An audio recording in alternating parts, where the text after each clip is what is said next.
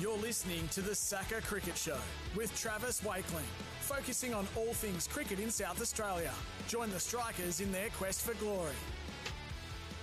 Yes, you're back on the SACA Cricket Show with Travis Wakeling and Gemma Barsby. We've just had a wonderful chat with Alex Price from the T20 Premier Cricket Competition.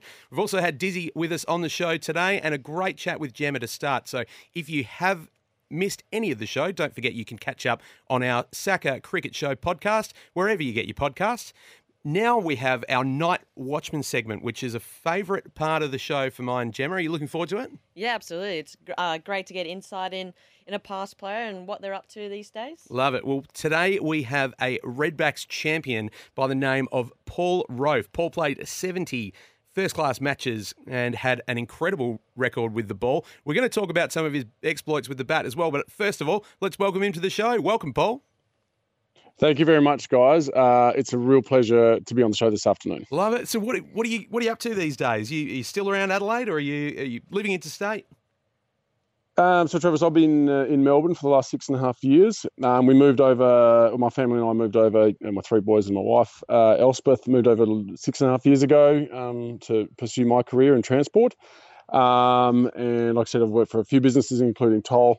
And I'm still in transport now, but strangely enough, I'm actually working for a company that's based out of Adelaide called Felix Transport. It's a newish career business, and I look after the Melbourne sort of operations over here at the moment. Great. Yeah, Paul. So obviously a former Redback yourself. Firstly, have you been keeping an eye on the Redbacks? And if so, what have you probably thought of their last 2 years? Obviously, they've recruited a few interstaters. How do you see how they're going and what the future looks like for the Redbacks? I would like to think that they've actually turned a bit of a corner this year. It's interesting you say that because my son and I, Sterling, I've got a 13-year-old, Sterling, who's a half-decent cricketer. We actually went down and had a really good watch of the guys training in, I think it was October, just during the school holiday period. Had a good chat to Diz and the lads and physio and stuff. And it was very fascinating listening to what they're focusing on. They said they really dug into the fact that they hadn't taken a lot of catches the last few years.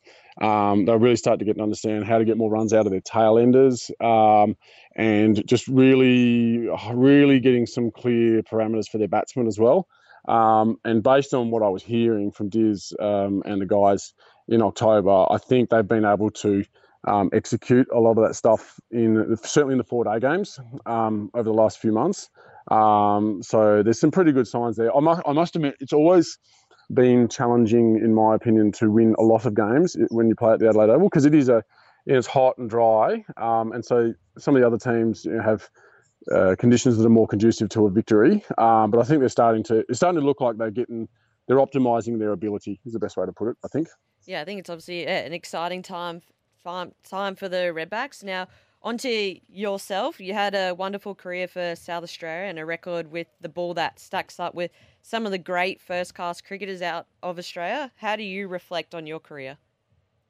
It's funny, I've actually spending a lot more time around cricket recently because my boys are starting to grow up and I'm doing some coaching and that. But I always speak that I was very grateful for the experience of being a professional cricketer for as long as I was. I had nearly 13 years in the system, which is a really long time compared to a lot of people who only get a few seasons. And I got to experience basically everything. So I played junior under-19s for Australia. I played first-class cricket for South Australia for a long time, as you said. I got to play county cricket in England as a first-class pro. Played Prime Minister's 11 games, Australia A. I was Cricket of the Year. I had lots of things. I just had pretty much every experience. Probably the only thing I didn't do was play a test match, which is just the way it is, right? And so I just really love the fact that I could, when I walked away, I was like, I almost sort of shrugged my shoulders and go, well, I've tasted everything, if that makes sense. And I think that's what I'm the most grateful for, is that a lot of those, depending on the scenario, there might be 3 really good quicks in your state and you don't get a game, right? Or you have to move states. And I didn't have to do any of those things. I had an opportunity when I was very young, and I was able to capitalise on that. And it meant that I had a very long and I would really say enjoyable career, I would say, in hindsight. Yeah, absolutely. And obviously, like you said, you got a son coming through the ranks now, and you said you've played all around the world. Do you pass on much of that experience of what you've been through to your son, or you kind of let him come through and develop his own path?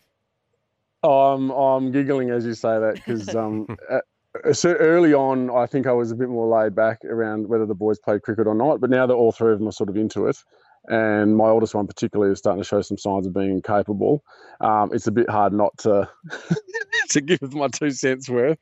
But on the flip side, I think I try to explain it to him and say, ultimately, it doesn't matter where he ends up. I think I just really enjoy the fact that we have something to share. If that makes sense. Yeah. Absolutely. And really like bond over. And like we have some great cricket games now with the 3 boys in the backyard and myself, and it's almost, you have to pinch yourself. It's so exciting. It's so much fun, right? And it's actually made me really almost fall in love with cricket again after being away from it from a while whilst I got my career up and going. So no, we're in a really actually special time at the moment in our house. Yeah, no doubt, some pretty competitive backyard cricket games as well.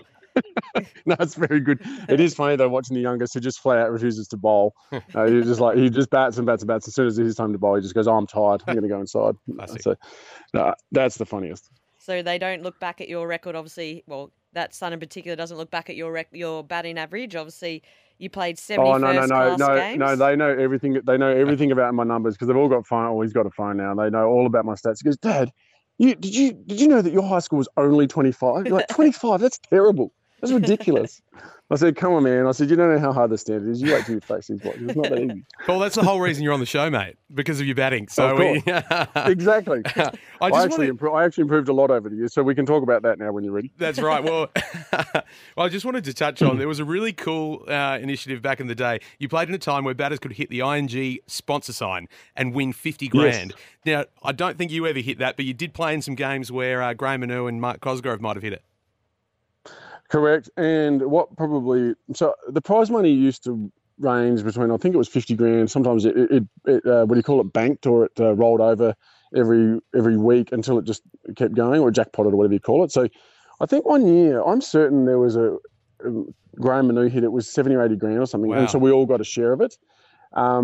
So when you see the footage, like the replays of it, so Graham hits the sign and he and Nathan Adcock are standing in the middle and they're hugging and cheering.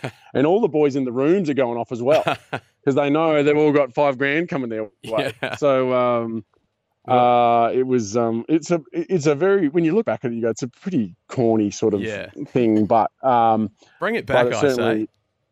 It certainly stands out. You go, it kind of dates those games, but you go, oh yeah, those signs, yeah, that's right. And I remember like Steve Waugh hit one. Someone from New South Wales hit one at jackpotted for like 200 grand. So there was some, and I think what we forget is that as players, like we did earn money back then. We were professionals, but we weren't earning the money they are earning now, or at least the cash wasn't as much. So getting an extra 10 or 15 grand or whatever it was, it was a significant impact. Absolutely. Well, I want to take you back to another game from those times. It was November 2005. You were playing against Queensland in Adelaide, and you had a pretty good game, actually. So you took 4 for 56 with the ball in the first innings. Mm-hmm.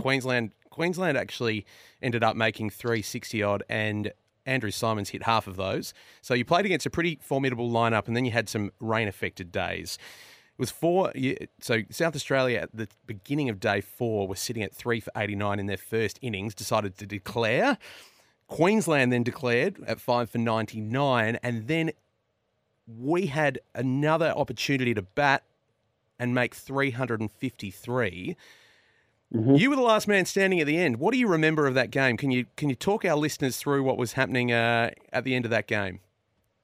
So there's actually a backstory, like a personal backstory to that moment, in that up until that season, I was probably averaging 5, maybe 4 or 5 with the bat. Like it may have been as low as that, right?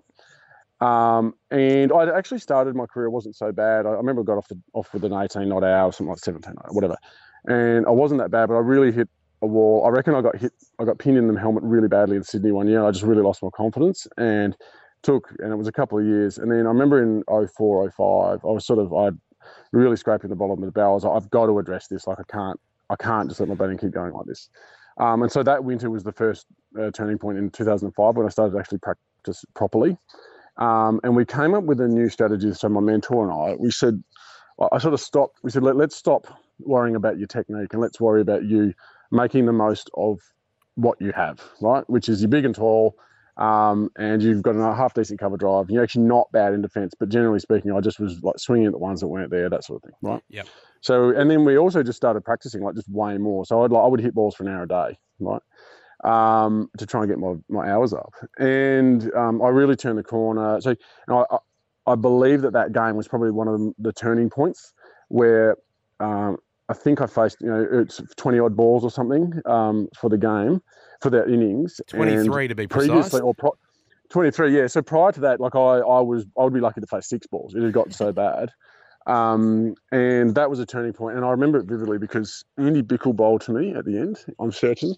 And I remember they were always very vocal, Queensland, very vocal. Like in a time where there was no sports, what do you call, Spirit of Cricket Award, like there is these days. So it was pretty, like they're pretty confrontational, it was par for the course back then. But I can remember Andy Bickle, every ball he would bowl to me, he would run all the way down the wicket and stand within a centimetre of me, just being silly. And because they were sort of expecting that I would just topple over any ball. But based on the practice I had done, I was like, no, I'm just going to be prepared to get hit if I get hit. If I can take a single and get up the end, we'll take that. And then I just started to work out, that I could use my teammate up the other end to, if I could scramble a single and get off strike, that's 5 balls I didn't have to face. And then we'd just do it again the next over. And you were batting with the best night watchman of all time, Dizzy, down the other end. Did he have any advice? No, exactly. And I can still remember we had 6 slips in, and then I started to think about it. I was like they've got no fielders. So a couple of times I actually bunted one to the leg side, and we scrambled a single, and I didn't have to face the rest of the over, and we just chewed up another 5 minutes. So for me personally, it was a really pivotal moment in my batting aspect of my cricket. And I think I remember vividly that season I only got out twice, ended up averaging nearly 30 that year. Well done. Compared Formidable. to averaging 5 prior to that. So, no, it's a funny one that you bring up because I not only was having a really good season with the ball that year, it was a bit of a turning point for my all-around cricket. And I can remember after the game, Queensland were angry. I think they were just frustrated. They couldn't get me out. They're probably more embarrassed than anything. And I remember them... Andy Bickle chasing me. They were still having a crack at me after the last ball bowled as I was walking out the gate. And I think the umpires actually had to tell them to stop. That's how frustrated they were about the situation, which actually just made me laugh in the end. Well, mate, it was a very good bowling lineup. So for the listeners, you were facing up to Andy Bickle, Michael Kasparovich, and a young Mitchell Johnson, who was just coming through the ranks at that time, and Andrew Simons in support with his offies. And I reckon I would, from memory, I took the Andy Bickle end and Dizzy took Mitchell Johnson. And I reckon I had to face 2 or 3 balls from Mitch out of that hour, 40 minutes or so that I batted. And Andy Bickle was a good bowler, but facing Mitchell Johnson was, I don't know, 5 times harder. Yeah. Put it that way. Yeah. I can imagine he was very all over the place and wayward, but could bowl a very fast ball early in his career.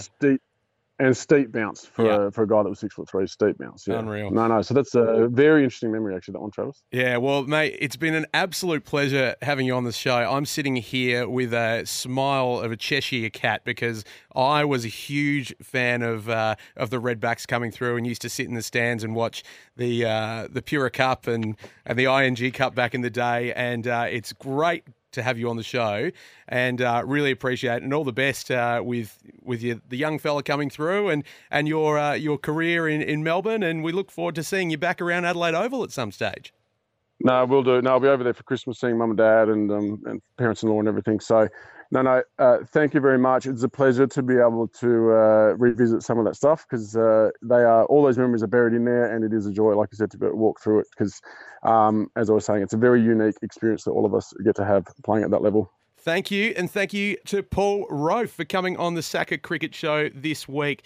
So we have no show next week, unbelievably. We've just done 2, and now we have to have a break because there's Boxing Day. So all I can say, Gemma, is thank you for coming on the show. It's been an absolute pleasure to have you on, and let's get you on some more. I think you've earned yourself another spot. Oh, thank you. And hopefully I can rejoin you in the future. Absolutely. You got some plans for Christmas, Gem?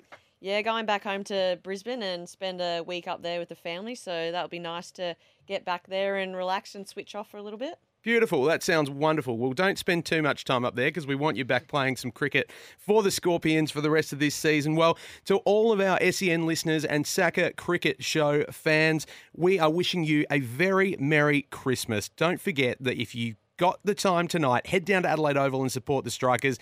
Otherwise, we'll see you New Year's Eve. Have a wonderful Christmas break and we'll see you early January. Cheers.